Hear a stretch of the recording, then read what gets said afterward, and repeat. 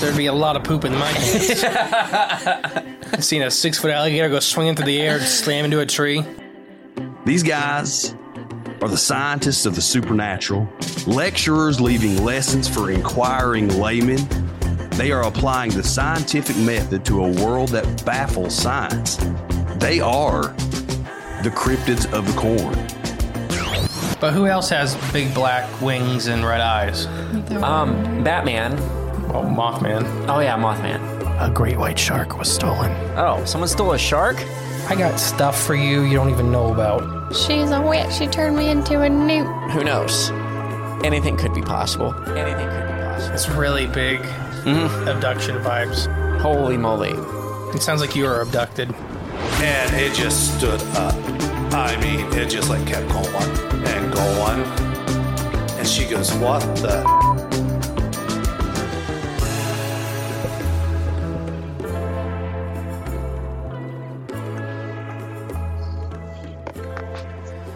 Hello, and welcome back to Cryptids of the Corn podcast. I am the great and powerful Mystery. And I am, let's just say clone... I can't remember my model number today. 1003. 1003J. But tonight we're going to be joined by a very special guest, a man we've sat next to about 3 times that we could think of before the show. Right, yeah. We've had the gracious honor of sharing a stage with him. Oh, that's true, yeah. And probably more times that we just can't can't remember. We drank a lot, so it's kind of hard, especially at conferences. Well, you mean in general and in conferences? Conferences are a special occasion. That is true. Will you please do the introduction, Jay? Yes, it's a special. Well, I was going to say conferences are special occasions because they usually happen on weekends. Yes, and then people are bringing us liquor now. Yeah. Oh, yeah, that's right. And speaking of which, keep bringing us liquor. Yeah. Okay. That's kind of scary. Go ahead, do the intro, please. All right, we are joined today by our special guest. He's an author and musician, and he is known as the Cryptopunkologist, Kenny Irish. Woo! Thank you, Kenny. Welcome to the show. Yes, thank you for coming on. We greatly appreciate you. Yeah, certainly. No, I appreciate you guys. Got to know you guys. Well, definitely in the last couple of weeks, I was able to get to know you guys, which was great. You know, some of the locations we've been at before, just kind of meeting, but really getting to know you guys more was really cool. It was a good time. It was a good event. You guys, represented when you were there, so it was good. It was really good. And it was fun having you and Jay next to each other because you guys had the most interesting hair at the entire conference. So I think he had me beat. I'm not going to argue that, but it's just when people first come in, because we were the first, second tables in the door, and people look in and see a guy with a hat that doesn't have a top, a guy that has a square on the back of his head, and a guy with a mohawk. You're like, are we at the right place? Yeah. You thought I had a condition. I wasn't sure. Yeah, I waited a little bit before I said anything, and then so he said, yeah, he cut his hair like that. I'm like, all right. Right? Yeah, that makes sense. It was a voluntary choice by me. That we still talk about that. You saying that, it was so funny. I still laugh. Yeah, I still laugh about it. Because I know there's other people thinking the same thing at the conference. Like that. Well, I'm one of those people too. I'm like, what the hell happened to you? It's like, and I've learned over the years to not do that. Yeah, I think I'd mentioned to you guys that there was a guy who, I worked with. He was a larger gentleman, and we used to crack jokes on each other all the time. And I hadn't seen him in a long time. When I saw him again, he's all slimmed down, and he was looking great. Like, what happened? When he died? You're jokingly, and he's like, yeah, I got cancer. And I'm like, oh my god, foot right in mouth. So, yeah, I mean, he kicked it. I mean, he won and everything. Right. But okay. Again, it wasn't it was like some random guy I went up to and and said something to. We used looking to kick fit? each other back and forth. Yeah. Yeah. You're looking exactly. good. Yeah. I'm dying of cancer. Must be dying. Actually, yeah, that's right. Yeah. Oh gosh, I've done that. I've put my foot in my mouth more than once. Well, did I ever tell you the story of my dad doing that real bad? With his actual foot in his mouth? No, doing that same thing. So there was my dad listens to the radio every morning, just going to work, whatnot. And there's a guy on the radio that has just this really hoarse voice, and it's really, you can hardly understand the guy. And the co-host with my dad knows pretty well from the bowling community. And my dad ran into him one day, and he's like, "Oh, hey, I hear you're on the radio. Like, show's real good." He's like, "But why do you have that co-host on there with you? I mean, you just can hardly understand him. You can hardly hear him. I don't know why you guys just don't get rid of him." And then there was a pause, and then the guy said, "Well, yeah, he just survived throat cancer, and he's been doing this job for like 30 years. And so we didn't want to just, get rid of him." And my dad just like sat down in his chair and didn't say a word. It's like, all right, I'm done here. Like, Was this before or after all your dad's face scars? During. Okay. in the midst of many of them. Jay's dad's been like in a plastic explosion. He's had glass hit his face. He's had sheet metal hit his face. He's been maimed. A lot. He's blind in one eye and can't see out the other. That's right, yeah. Is that due to like his occupation, or is he just like blowing things up? Some was occupation. One was they own a plastics factory, so that was the bad explosion. It exploded like on his face and body, and like it was bad. It was really bad. Probably shouldn't have lived. And then other times just accidents. Around the house, you fall off ladders, windows break, and cut your eyeballs in half. Things happen. Things happen. But before we get rolling too far into it, would you please take a second to promote yourself, say where everybody can find your books and all that stuff? Mm-hmm. Yeah, certainly. Obviously, the best place quickest that you can go on is you can go right on to Amazon. All my books are sold on there currently, except for Stanley Riker and the Bigfoot Runaround. That right now is being republished through Hangar One Publishing. Doug Hischek's the monster or producer of Monster Quest, his company, it's being reproduced and re-put back out. But other than that, you get American Cryptids, International Cryptids and Legends, and Alexandra and the Moonlight Caper currently on Amazon, as well as you can for International Cryptids and American Cryptids, you can go to like Walmart.com, Target.com, different places like that, and order them. As well as they're in some areas, some different bookstores depending on where you're at. But anybody that's going to be watching this is probably they've got another screen open and they're going through Amazon, so it's usually the quickest and easiest way to get one. Yeah, I mean, usually, yeah. I mean, I literally just got a greenhouse delivered through Amazon, so right. It's unreal. Oh yeah, you can get anything there, except for me. He refuses. They can't have me. I'm on a Amazon like boycott. But he'll give somebody money to buy stuff from Amazon. but it won't be. I'm not the one pushing the button. That's only happened a few times. Things I needed, but yeah, I don't know. You gotta dig your heels in the ground and stand. Don't cross that line. You draw a line in the sand. You don't cross it. So I'm sticking to it. You're an interesting character. I know. It's stick to your guns, man. I don't know what those guns are about, but stick to them. I don't even think I know sometimes. You don't. You don't. I just trust in it. But, we got some questions for you. We got some cryptids we want to talk about, but we're pretty relaxed, and we've gotten to know you, like you said, over the last couple of weeks especially. So it's just... what kind of got you into wanting to research and all this stuff? Because your books, you have all kinds of stuff in your books that I'd never heard of beforehand. Some we're going to talk about tonight. Mm-hmm. But it's just, I want to know what hooked you. Just as a young little lad growing up, loving monsters like most young boys did, especially the Incredible Hulk. I was a big Incredible Hulk guy.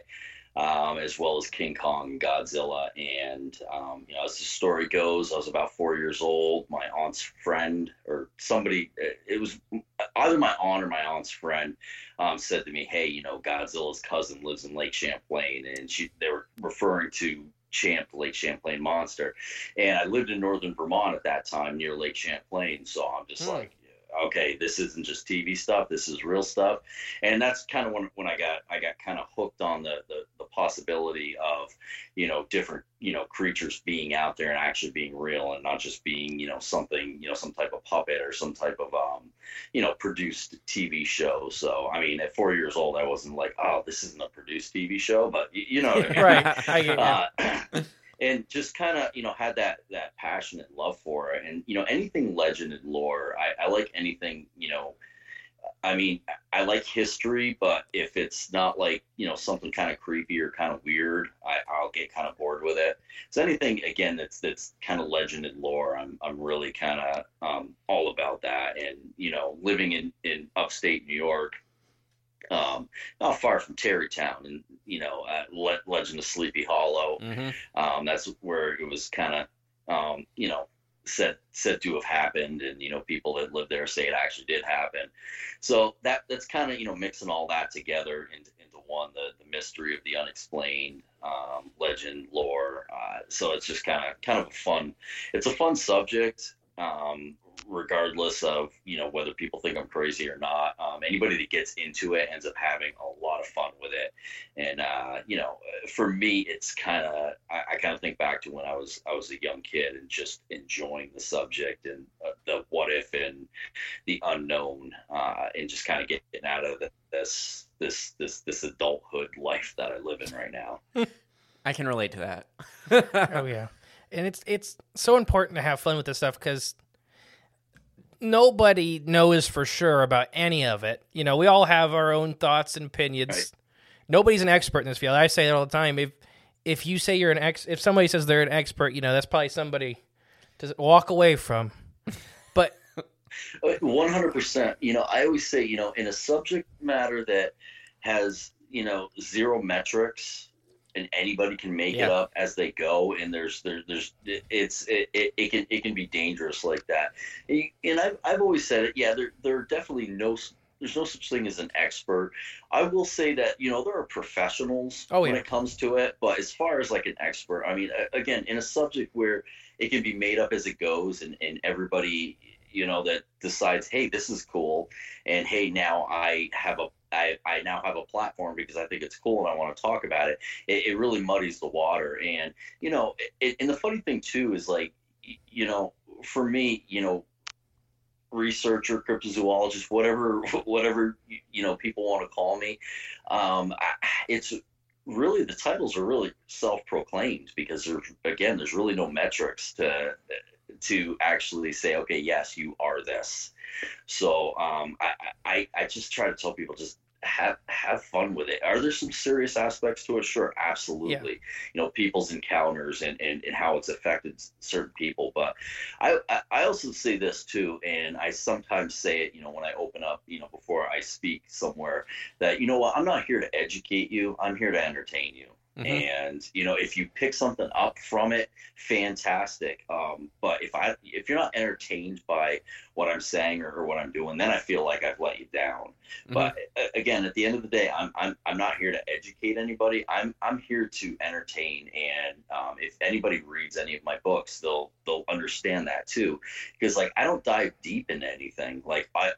I'll give information on different things, but I'll also write it in a sense where, again, I'm the tour guide and I'm taking you on a tour across the country. So I really want people to have fun with what I talk about and what I do. And I want people to be entertained. And if they pick stuff up along the way, little tidbits of information, fantastic too. But first and foremost, 100%, I'm not ashamed to say this, I'm more of an entertainer when I speak with what I do than an educator. I mean, I 100% agree, and that's how you got to be, because there's no body of a Bigfoot.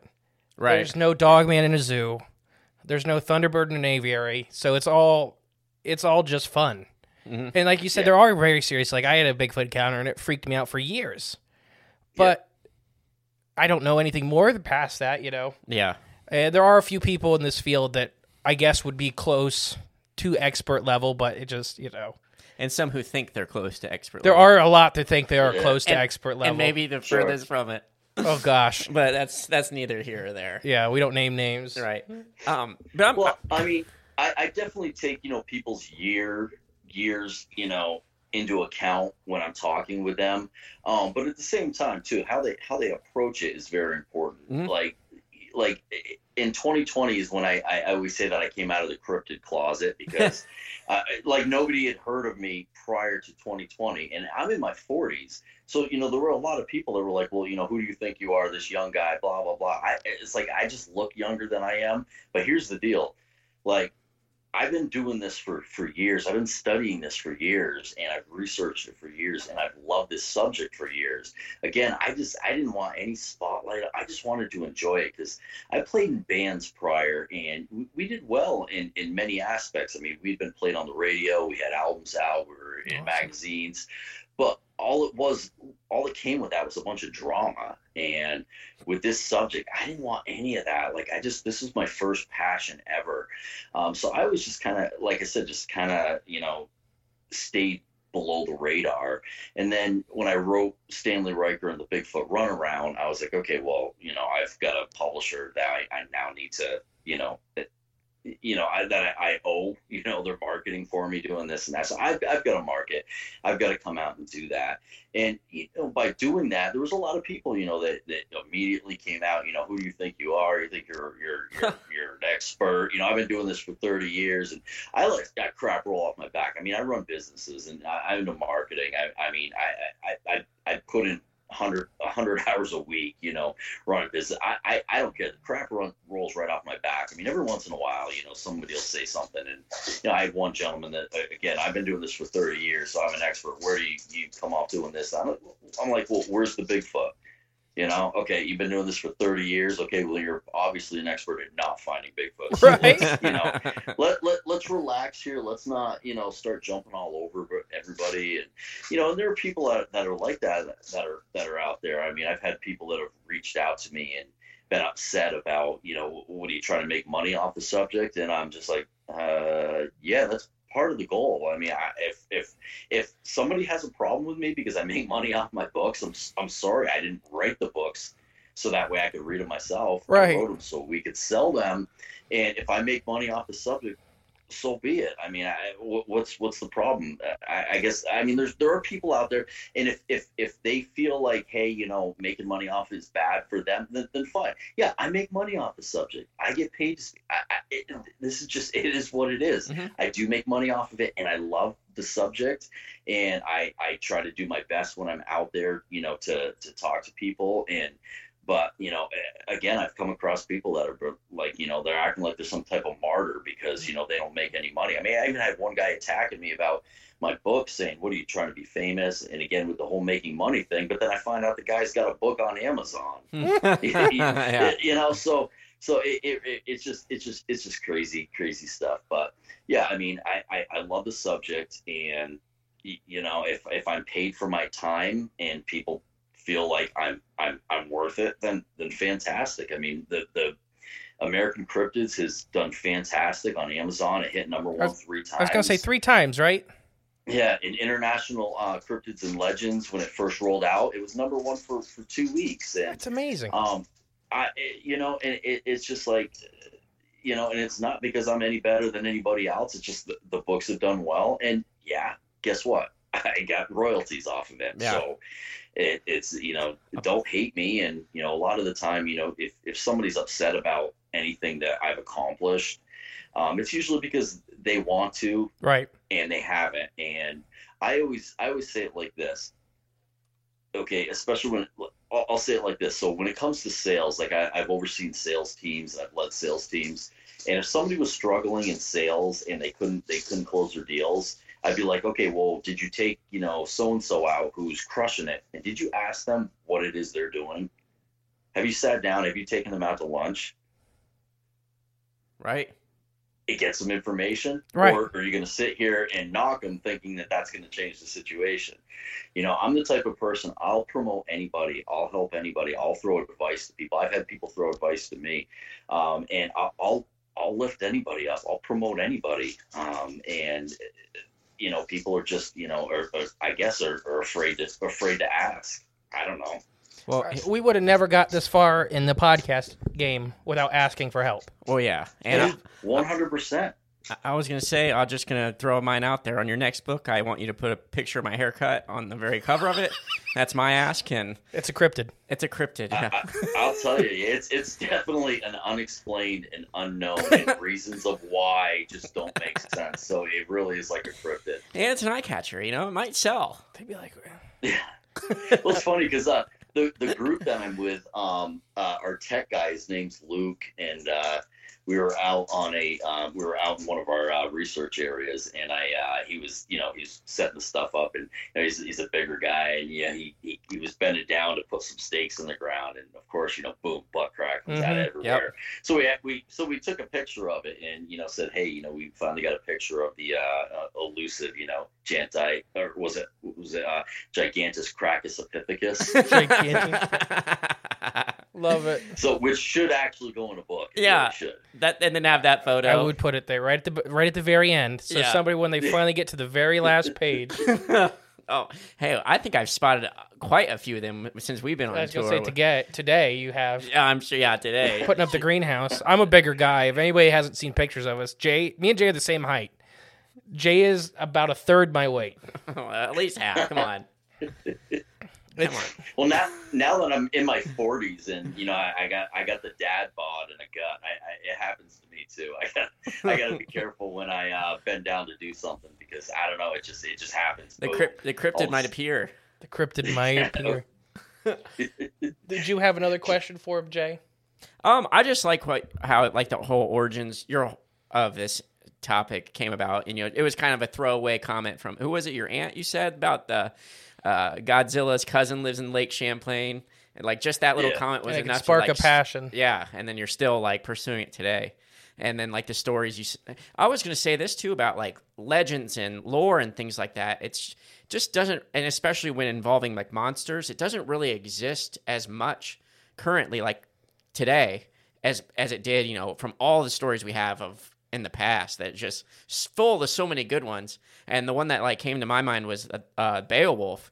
That's a really good was a dramatic poem is what I think they were called. A drama. I think so, a drama. And I would say it's about a cryptid creature, I would imagine, or some beast of a man or thing.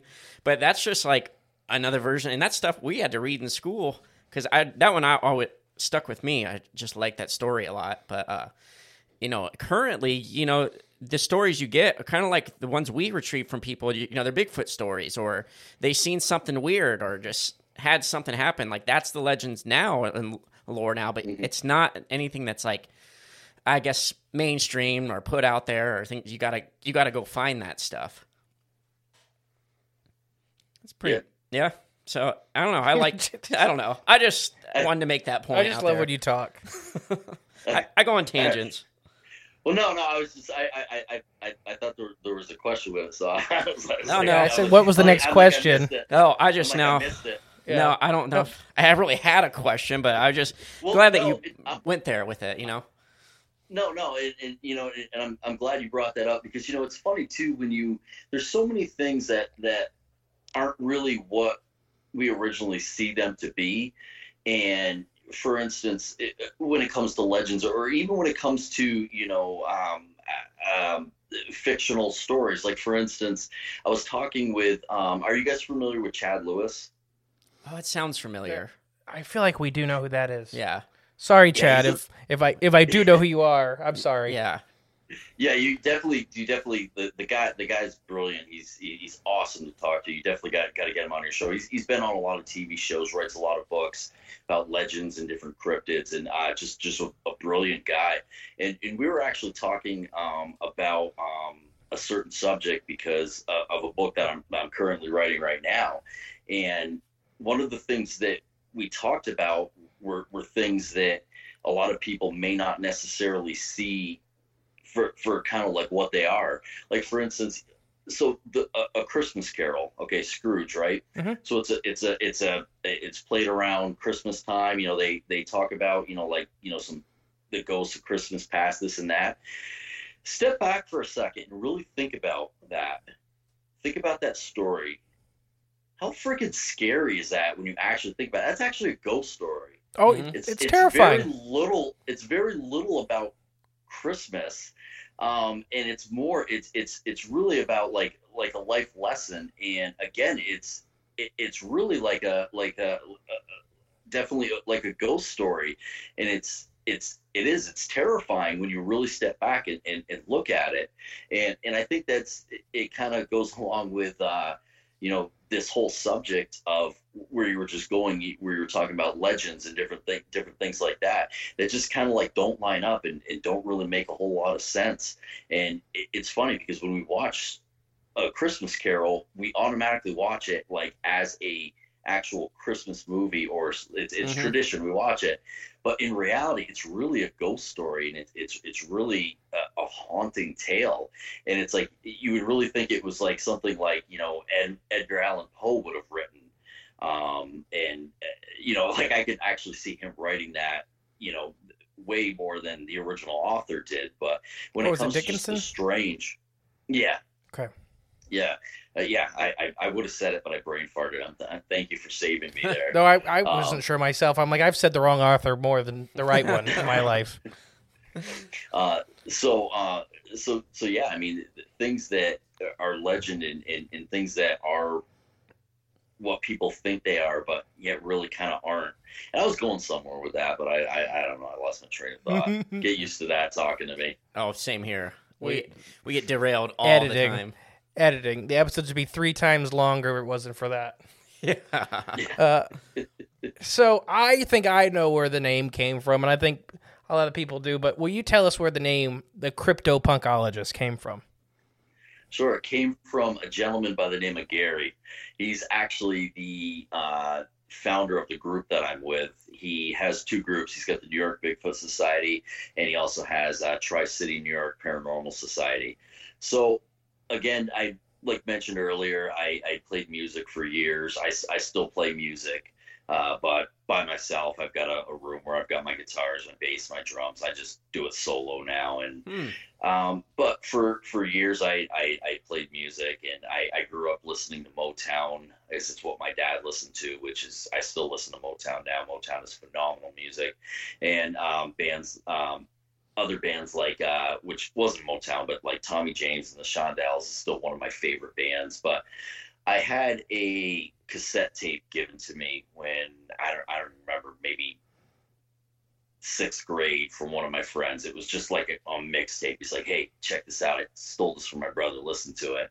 So I'm like, all right, whatever. So I went home, threw it in my, what we called ghetto blasters at the time, and popped it in. And it was just a bunch of punk bands like the Circle Jerks, Misfits, and, just kind of changed. I didn't know that music existed. So I kind of got drawn into that, and then started playing music, and so started playing, a lot of, cover bands, playing in a bunch of different cover bands, playing a lot of punk, and then I eventually went into hardcore and metal. But plus, I've got a hairdo, if you will, that is said to look very Mohawkish, and then combining my passion for the world of the unknown and cryptozoology. Gary just one day said to me, he's like, you're like the CryptoPunk.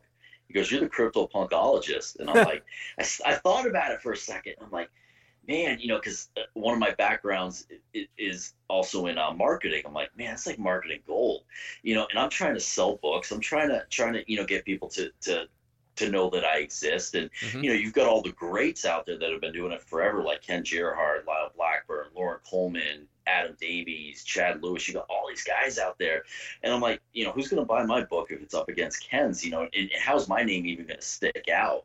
So I'm like, well, I'm going to market myself as the Cryptopunkologist. And yes, a lot of people are going to be like, oh, you market yourself. Yes. Every author should be marketing themselves. I mean, yeah.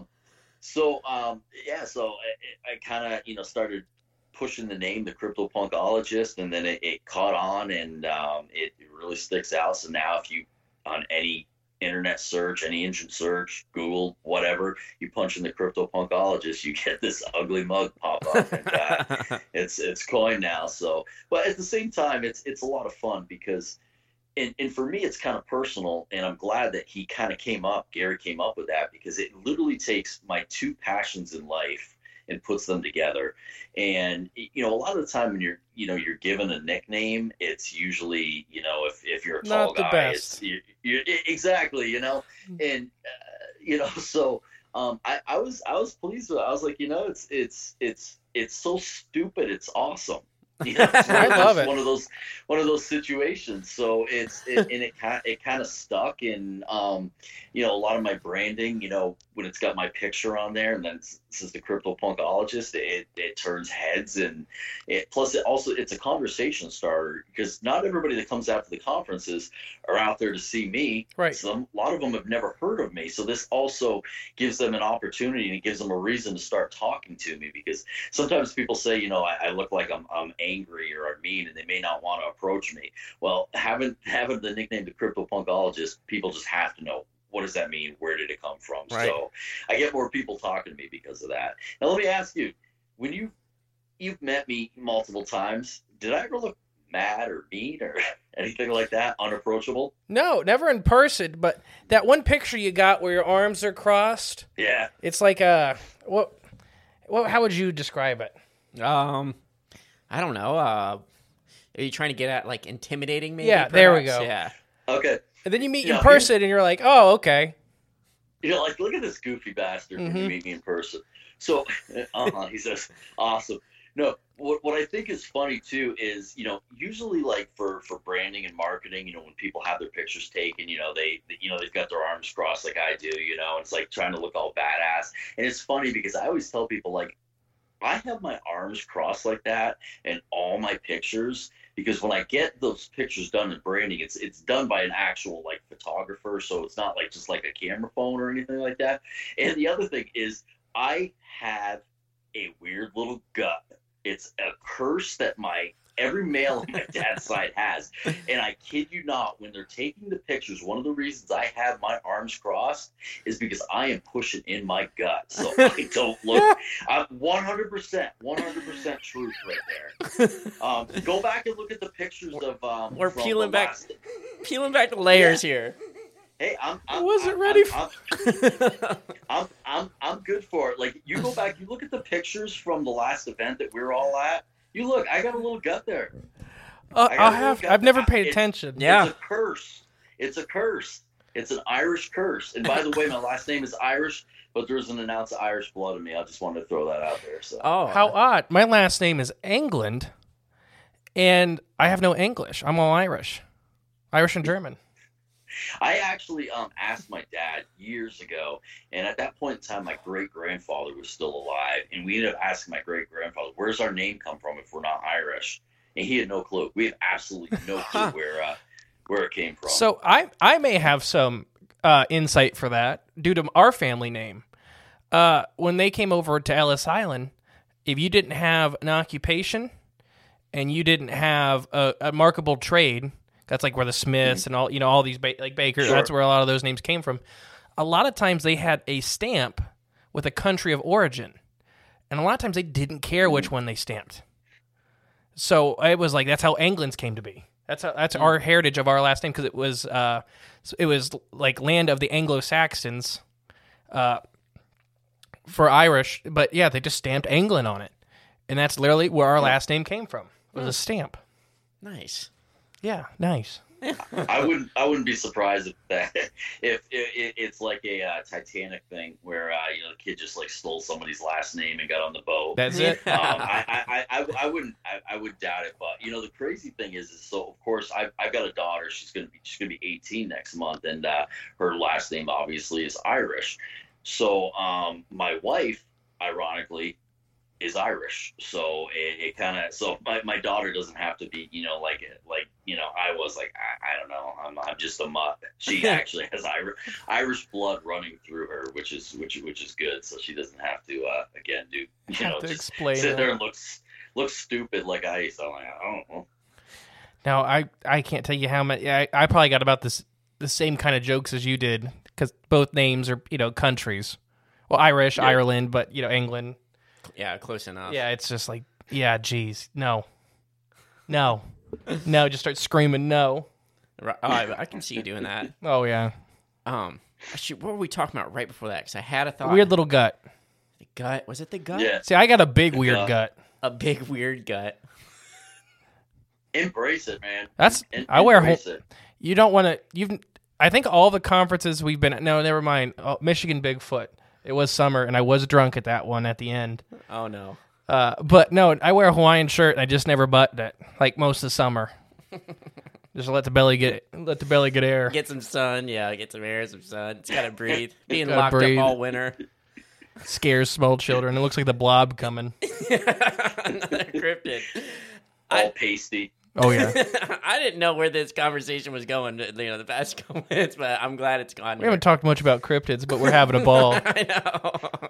That's how the episodes I enjoy. Oh yeah, you just Well, I'm gonna throw this out there. So I'm actually working on a project right now, a publication where there's going to be a lot of information in it about a lot of people in the subject of information that most people wouldn't actually know, because usually, a lot of the time when individuals go on different radio shows and stuff, they don't go off like this on tangents. And, me personally, it's like, if I really want people to kind of know, who I am, I'm literally not serious at all about anything in life. And what I mean by that is, like, I can joke about anything and I can be open about anything. I'm not afraid of my own skin. I can let stuff roll off my back, and I literally just like to have a good time. And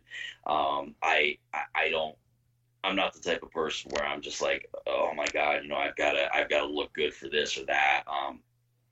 I'm also the type of guy, if I don't know something, I just say I don't know. Yeah. Where a lot of people are like, oh, well, that kind of takes credibility away. It's like, oh, whatever. Right. No, I think more people need to be confident. I say I don't know all the time. Everybody's like, everything. No, I know. I was a fishery biologist. I know a lot about fish, and I know a lot about salamanders. Yeah. Can't change a tire. Can't change oil. Can't spell your middle name. Can't spell my middle name. So it's very It is very specific. Yeah, very specific knowledge. But no, I think more people need to have confidence. I don't know. Oh yeah, for sure. A lot of people. I've met people that don't know, but they go on that tangent and just start talking like they do know, or just start dancing around trying to say the key words that makes it sound like they know what they're talking about. I've heard you do this. Oh, but as a joke, yes. But being drunk. But you know how I am. Well, I'm straight and honest. Like, it's funny, like, for instance, like, I've written and talked about so many different cryptids. Like, it was a radio show maybe, I don't know, 5 or 6 weeks ago, and they wanted to talk about this certain cryptid. I'm like, huh? And they're like, yeah, that's in your book. I'm like, oh my God, I wrote about that? I'm like, so then I'm like, oh yeah, that's right, I did, didn't I? It's just, I mean, that's part of getting older too. You forget, and you write about so many different ones, and after a while, they kind of all just, you have so much content. Yeah. How would you? So, like, our thing, we have 150-ish public episodes, and we have like 100-ish on Patreon. Mm-hmm. So we've done basically 200 episodes on different 250 episodes on different cryptids and stuff like that. And then somebody will come to a conference and ask us about episode 15, season 2, and they're like, "What?" And I said, "What?" Yeah. I don't remember that. It's funny because American Cryptids covers all 50 states, and if it's not, because there's a lot of cryptids in legends that I put in the book that aren't popular. Like, people don't really talk about, like, it's like a legend in, like, this little town out in the middle of nowhere in this state. Mm-hmm. So somebody would be like, so for the popular one or whatever, like, what'd you write about this state? And it's funny because I always go, well, you have to buy the book to figure it out, right? In reality, I don't remember. Yeah. If it wasn't like West Virginia, while it was the moth, something simple, then I'm like, oh, which one did I? Plus, the other thing too is, like, a lot of the time, like, I may have had like 4 or 5 of them for that specific chapter, but I only picked one of them, mm-hmm. and then I start like, oh my God, which one did I pick? Right. But again, that's part of writing about so many different cryptids and getting older. I mean, next month I'm going to be 49, and it just so it's like the older you get, the less you start remembering. And part of the reason I think my memory's going is because of smartphones and GPS. Oh, I'll tell you what. If you had talked to me 15 years ago, I was so sharp. Like, I couldn't find my way out of a paper bag now if I don't have GPS. Mm-hmm. I swear. It's like I used to, like, I could tell you if there was a branch covering a road sign somewhere. Yeah. That I remembered. Now, literally, it's like I might have to use my GPS to get on my own driveway. Yeah. It's crazy. Technology has advanced so much. It's made me dumb. I'm not afraid to say it. If you don't use it, you'll lose it. And that's something that people don't really talk about too much, because you got that smartphone in your pocket, you got all the answers to the world just sitting right there, and you forget about all the little strange little facts. Everything you just said I can relate to. When I was a kid, I was obsessed over just like the weirdest little things, and I could just pull out a random fact. I do it from time to time now, but like you said, when I was younger, I was so sharp at that, and now it's like. I'm like you. I forget half the stuff we talked about yesterday. It's like I just don't have to Google nothing with animals, and you'll Google it to fact check me. Right? Yeah. But everything else I have to look up. Right. Exactly. Yeah. Are smartphones really like smart? Is it smart to have one for us? Smartphone, dumb person. I mean, they're convenient. Other than that, I gotta. And it's crazy to think, because I always say, 15, 20 years ago, I never thought I'd have like a computer. Like a whole computer pocket. on my side. And I even say this like at conferences, I never would have thought 10, 15 years ago I'd be swiping credit cards on my phone. Right. Yeah. I mean, how crazy is that? Yeah. Yeah. Oh yeah. And it's I can relate. When I was younger, we used to go on road trips, and my dad's one of those guys that like family road trips. He will not stop. He will not sleep unless he's literally passing out. He's just going to drive straight through no matter how long the drive is till we get there. And I was usually the one tasked in the family of staying up all night with him and getting out the big Atlas road map that was as big as me. Yeah. And I'm sitting in the front seat with a flashlight, finding the road we're at. But I used to do that as a kid, and that was my job. And now, I mean, I think I could still do it now, but like you said, I need a GPS going anywhere. I think the only place I can get to out of Ohio without a map or without a GPS is Ashdown, Arkansas. It's just so weird and specific. It's because I go there twice a year, or I went there twice a year forever, so it's just like, and it's like only 3 real big roads. Interchange. Yeah. And then Daytona, Florida.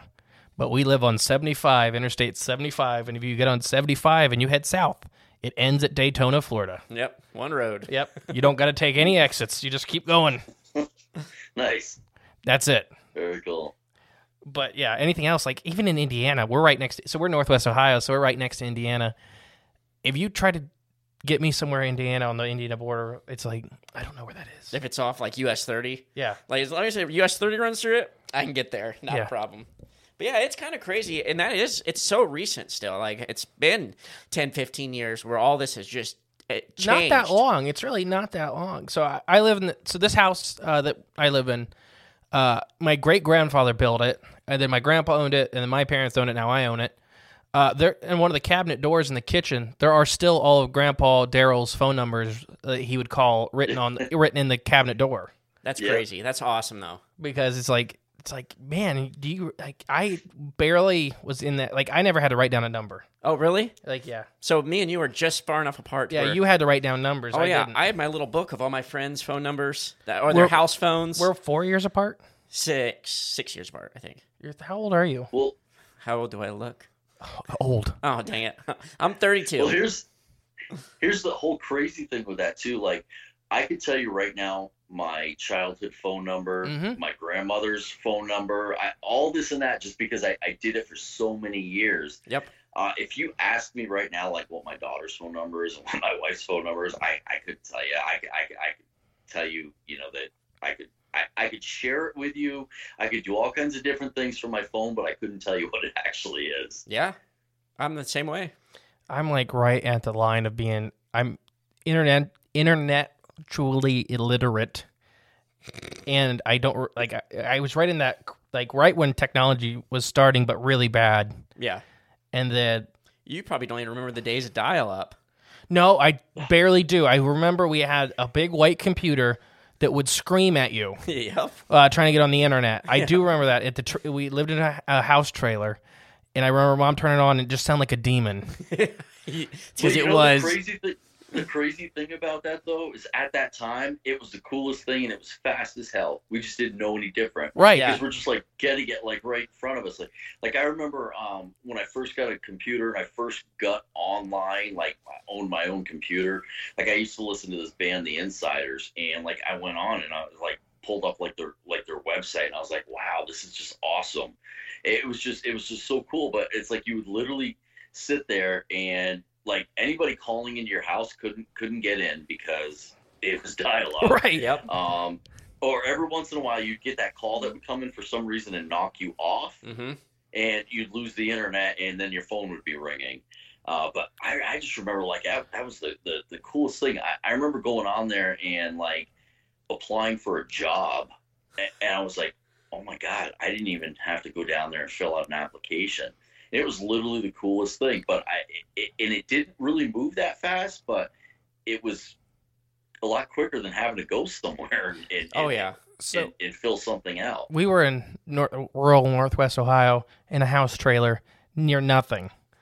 And I remember my mom was like an at-home nurse kind of deal.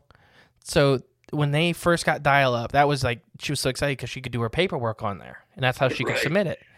I remember her unplugging the phone and putting on the web page and letting it load and going to do the dishes. So by the time she was done, the page would be loaded. Yeah. And she's like, now if you stare at your computer screen and it's like taking 10 seconds to load a web page, you're about to put a fish through it.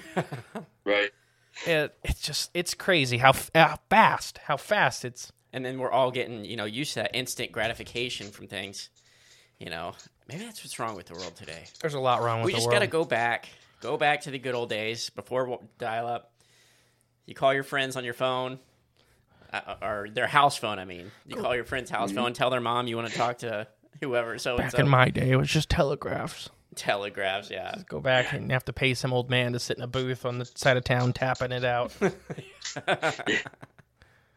Good old days. I bet they were great. It probably were. I'll tell you, I always say that I want to go back to the 80s. I mean, I was young in the 80s. Mm-hmm. I was, 1980, I was 6 years old. So I was young through the 80s, but the 80s were great. I mean, the music was great. The clothing was ugly as hell, but it was still cool. It was cool, yeah. Yeah, and it was back then. I mean, the malls were packed. I mean, the 80s were great. The 80s were really, really good. The 90s were all right, but the 2000s has been it just went been a hassle. Yeah. Yeah. My brother was I was born in the 90s, and I'm the third of 4 children, but my sister's a lot younger than me.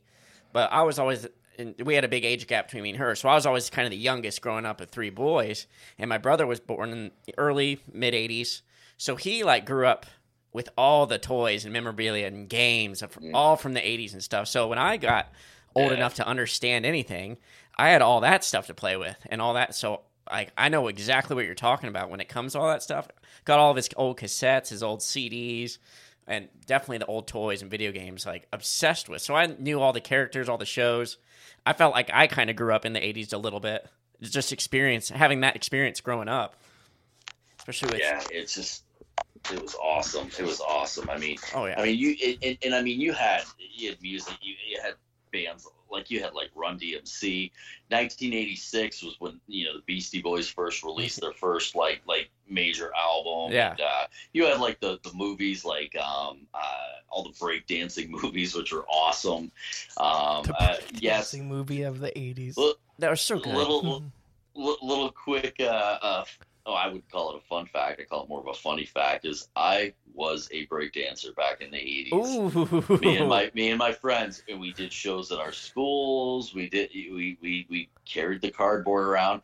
I could windmill. I could do all that stuff. I learned how to do it.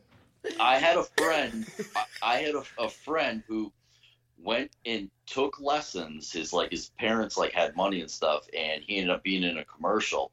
And it was the first day of school, and I mean, we weren't friends at that point in time. He just transferred, and he was outside, and he was doing it. He had the cardboard out and everything, and I was just I was blown away. And this was, let me see, this was fourth grade, and I said, oh man, I got to get in on this. And, and I did it for about 3 years. And then, you know, it wasn't cool anymore. And, you know, if you did it, people wanted to beat you up. So, but when we were doing it, it was great. I mean, literally, it was, he taught me everything that he had known. And I wasn't supposed to be doing it. Now, keep in mind. So my dad and my stepmother didn't want me to do it because there was the whole, you're going to break your neck. Yeah. Because I mean, and you very well could have. I mean, when you're doing the thing, right, you know, called the windmill and going up into the head spin, yeah, you could very well break your neck. Right. So I had no rap music. I had nothing. I had a record player. So I would take what he would show me. I had this big piece of cardboard, and I would hide it under my bed, and I would shut my door, and I would practice it in my room. Okay, now here's the real kicker. Okay. Again, I was in 4th grade. I didn't have any records or anything like that, except for 2. Okay, and one of them was one of those 45s that had 1 song on it, yep. And the other one had about 5 songs on one side of the record and 5 on the other, and it was Disco Duck. Okay? Disco Duck. That's what I learned. That's what I learned to breakdance to. Was Disco Duck, and then I finally, I finally got my hands on some. Actual break-in music that we used to call it. Oh, it's so funny.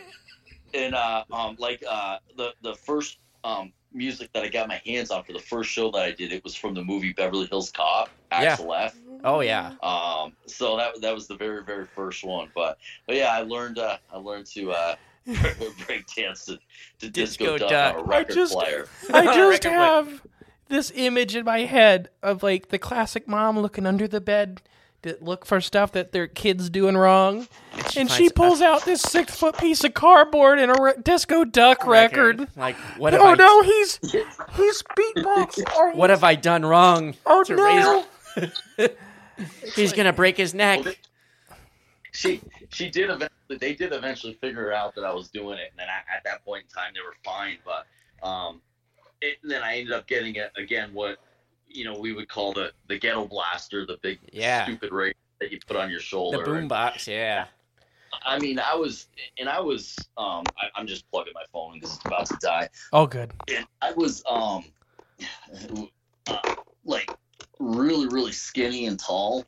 So I looked just like the part. I mean, I played the part like there was no tomorrow with it. And I had the stupid hat on backwards. Always wore sweatpants. Yeah.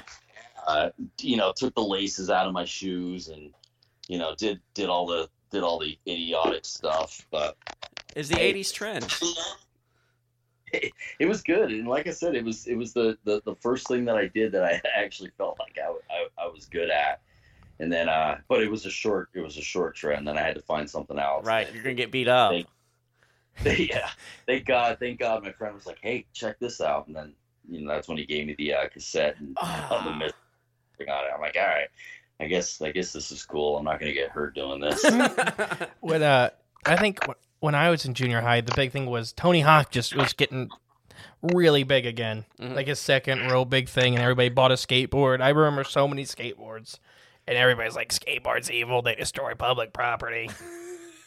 And I just remember how bad it was. Like, it was nothing. It was a little, trend here for a few years when skateboarding... That may be an Ohio, a Midwest thing. I'm just saying, here in town, I remember that, era or time. Yeah, I think I was in 6th grade when that really got big. Because everybody's like, I gotta have a skateboard. And I'm like, so much slower than a bike.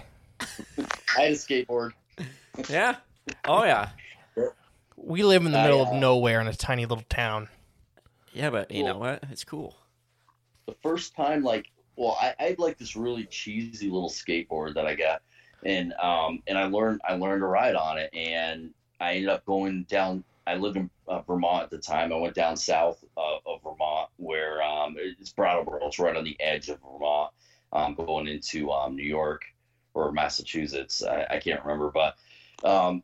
I went down there with my friend Bobby, and we ended up getting skateboards, and he learned to kind of ride it. And we were down there for about 3 weeks, and I don't even know what the hell we were thinking. But so of course we find this huge hill, and it goes down, and it's big circle.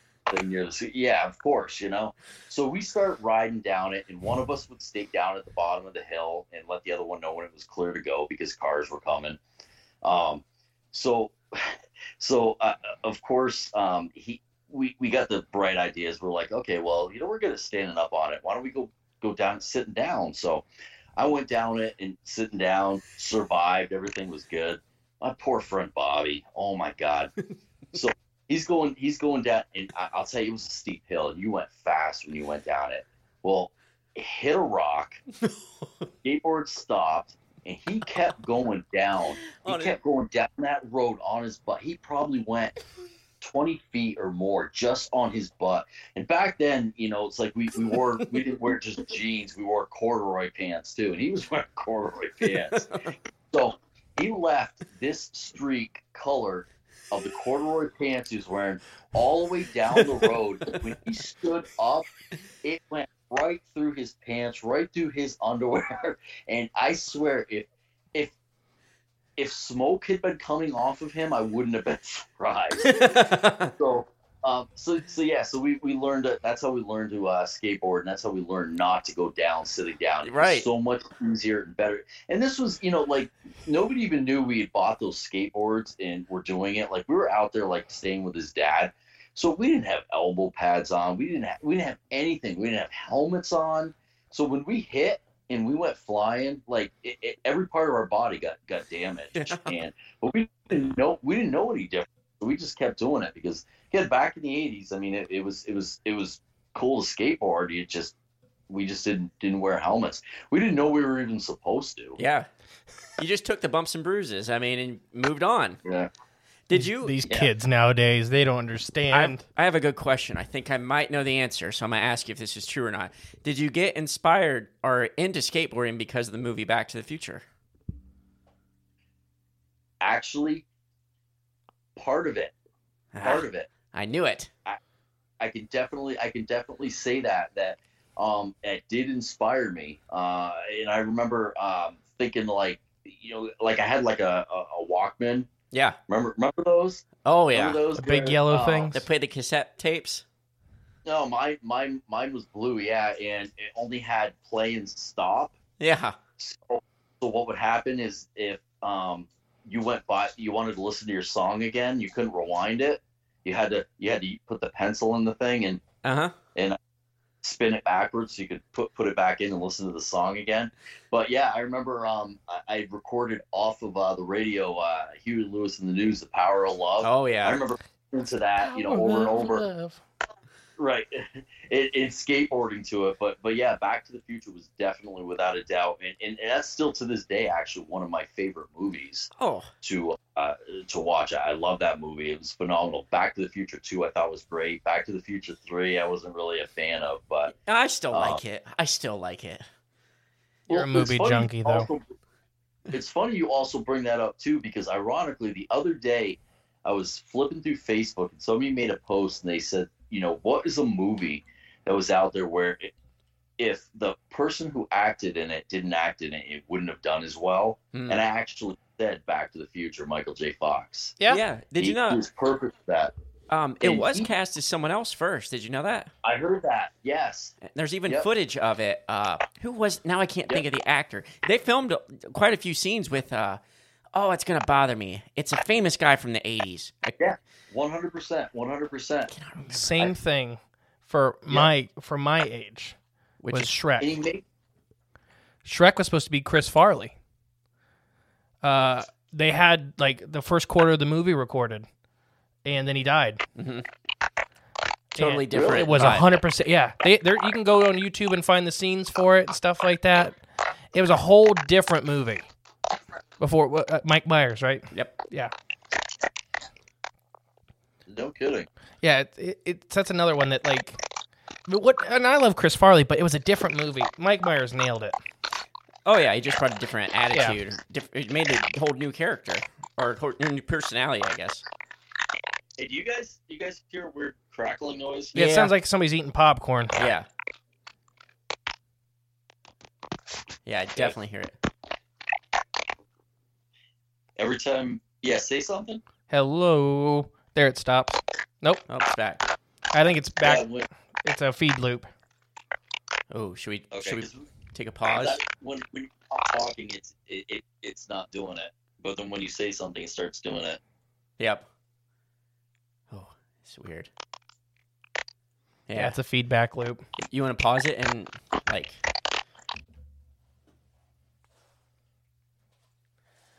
No, this has been so much fun today.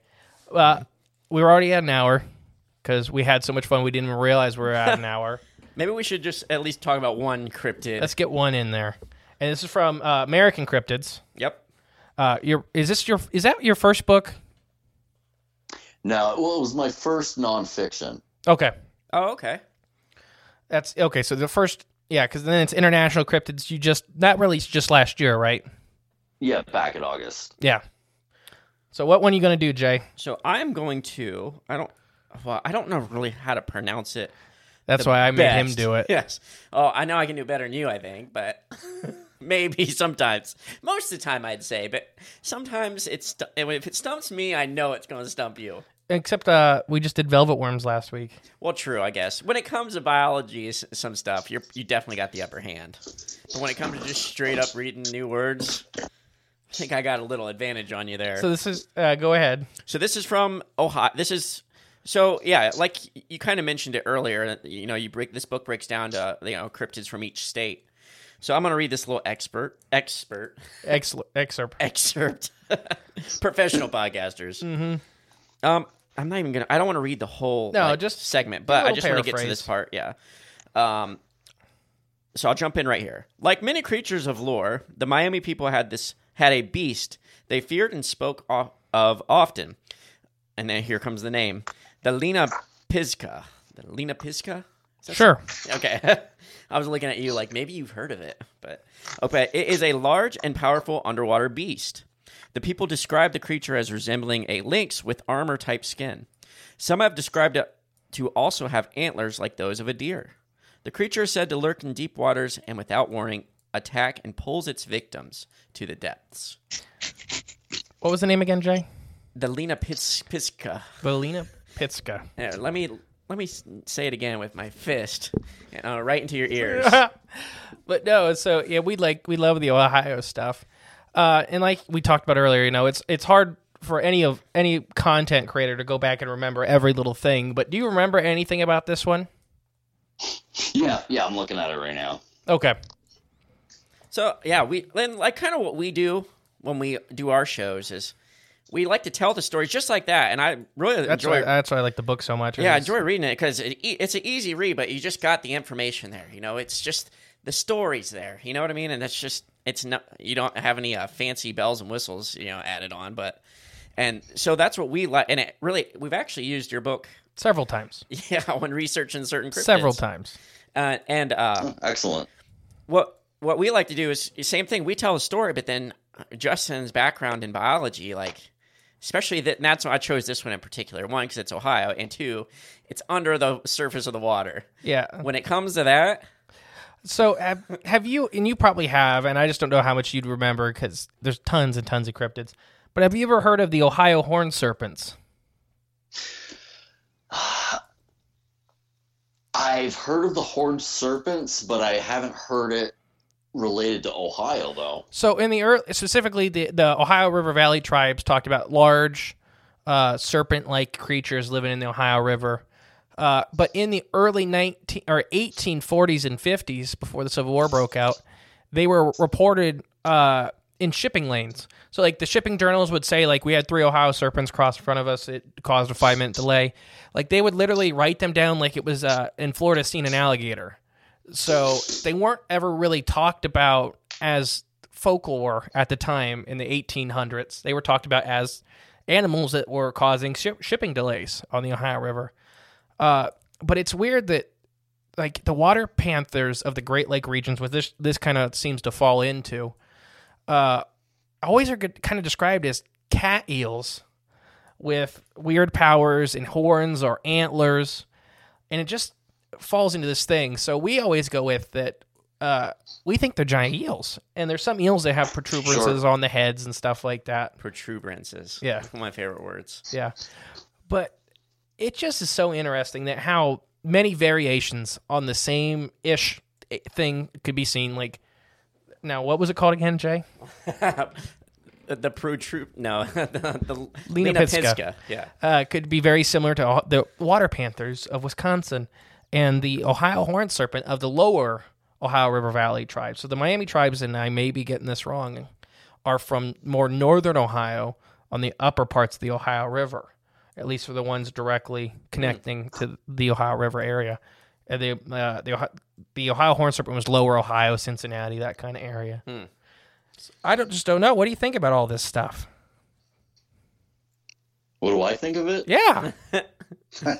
I think it's fun to read about. I think it's fun to research. And, you know, in all honesty, when you go back and you look way back, you'll find that there's different areas of the country and different countries that will talk about similar type of creatures that do look alike. So if it's something that, you know, existed back then and doesn't now, I mean, if you're only talking like 100 years or so, that's one thing. Then obviously we can say, okay, well, it probably didn't. But I mean, when you go way back, I mean, there's creatures that they talk about that existed that nowadays we could have an explanation for it.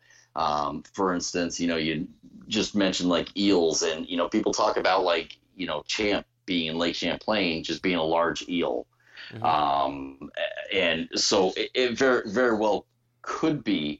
And, you know, after a while, you know, people tend to kind of start telling stories and things can kind of get blown out of proportion. But,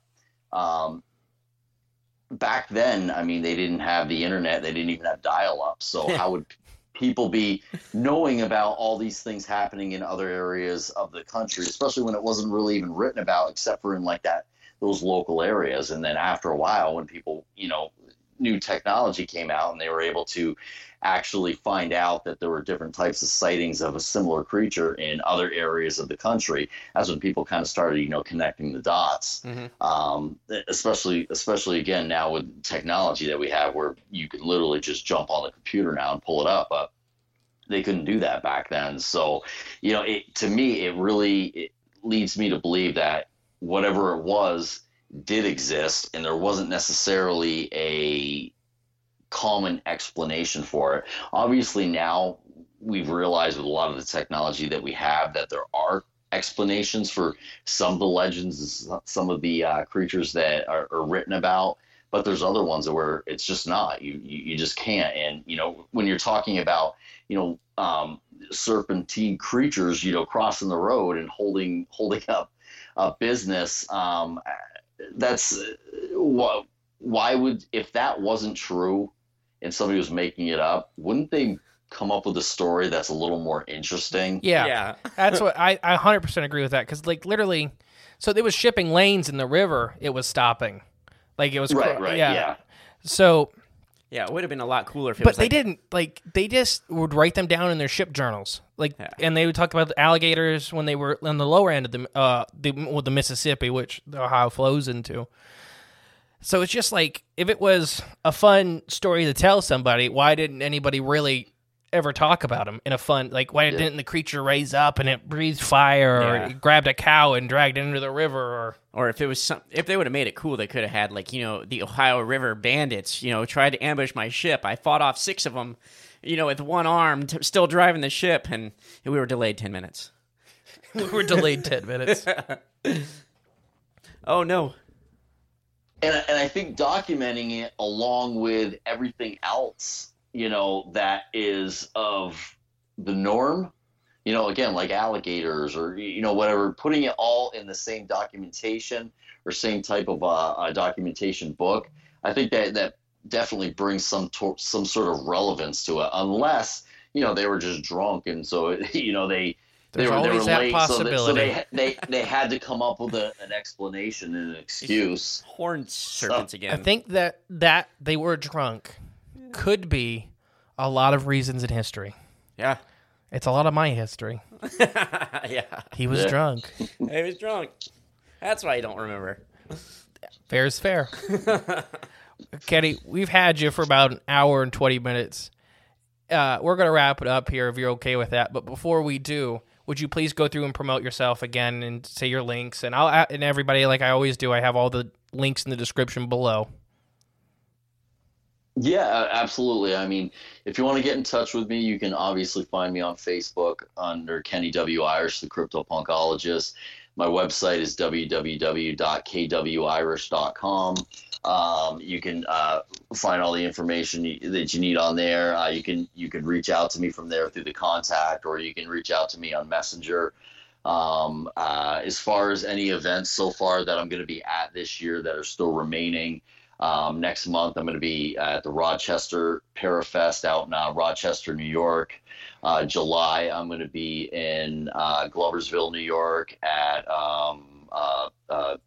a paranormal metaphysical event that they're putting on out there. I'll be one of the speakers there. And then in the first weekend of September, I'm going to be in Houston, Texas at the Dogman Encrypted Conference.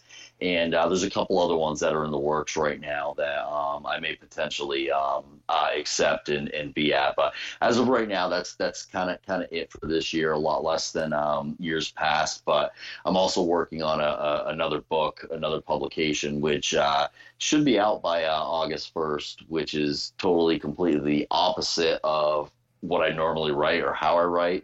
But it's going to be, it's awesome. I'm really excited about it. And that's going to be releasing through Beyond the Fray Publishing, just like International Cryptids and American Cryptids. Awesome. A lot to look forward to. A lot to look forward to. Yeah. Now, Kenny, before we cut you loose here, we have a tradition that at the end of an episode, we'll count down from 3 and we all scream bye together, and then the outro will play. So if you're okay with that, we'll do that. Our goal is... This isn't a setup, right, where I'm just going to yell and you guys are going to point and laugh? I promise. We've done it 100 times. So the whole goal, these microphones are still under warranty if we break them through audio abuse. So it's to get new microphones eventually. Hopefully. Gotcha. All right. All right. So 3, 2, 1. Bye. Thank you for listening to Crips of the Corn podcast. Please share with a friend you think would like us. It's the best way to help our show grow. Leave a comment, rate us, a 5-star review, and remember, there is always extra content on Patreon/CryptsOfTheCorn.com. And don't forget, stay magical.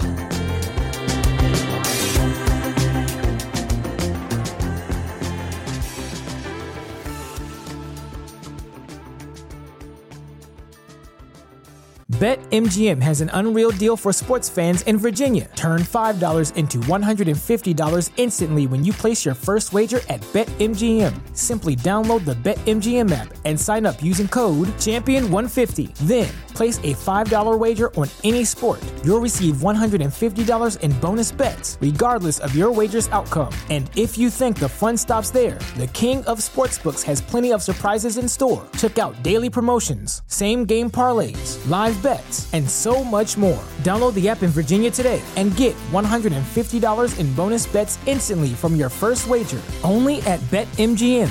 BetMGM and GameSense remind you to play responsibly. See BetMGM.com for terms. 21 plus only. Virginia only. New customer offer. Subject to eligibility requirements. Rewards are non-withdrawable bonus bets that expire in 7 days. Please gamble responsibly. Gambling problem? Call 1-800-GAMBLER. Promotional offer not available in Washington, D.C.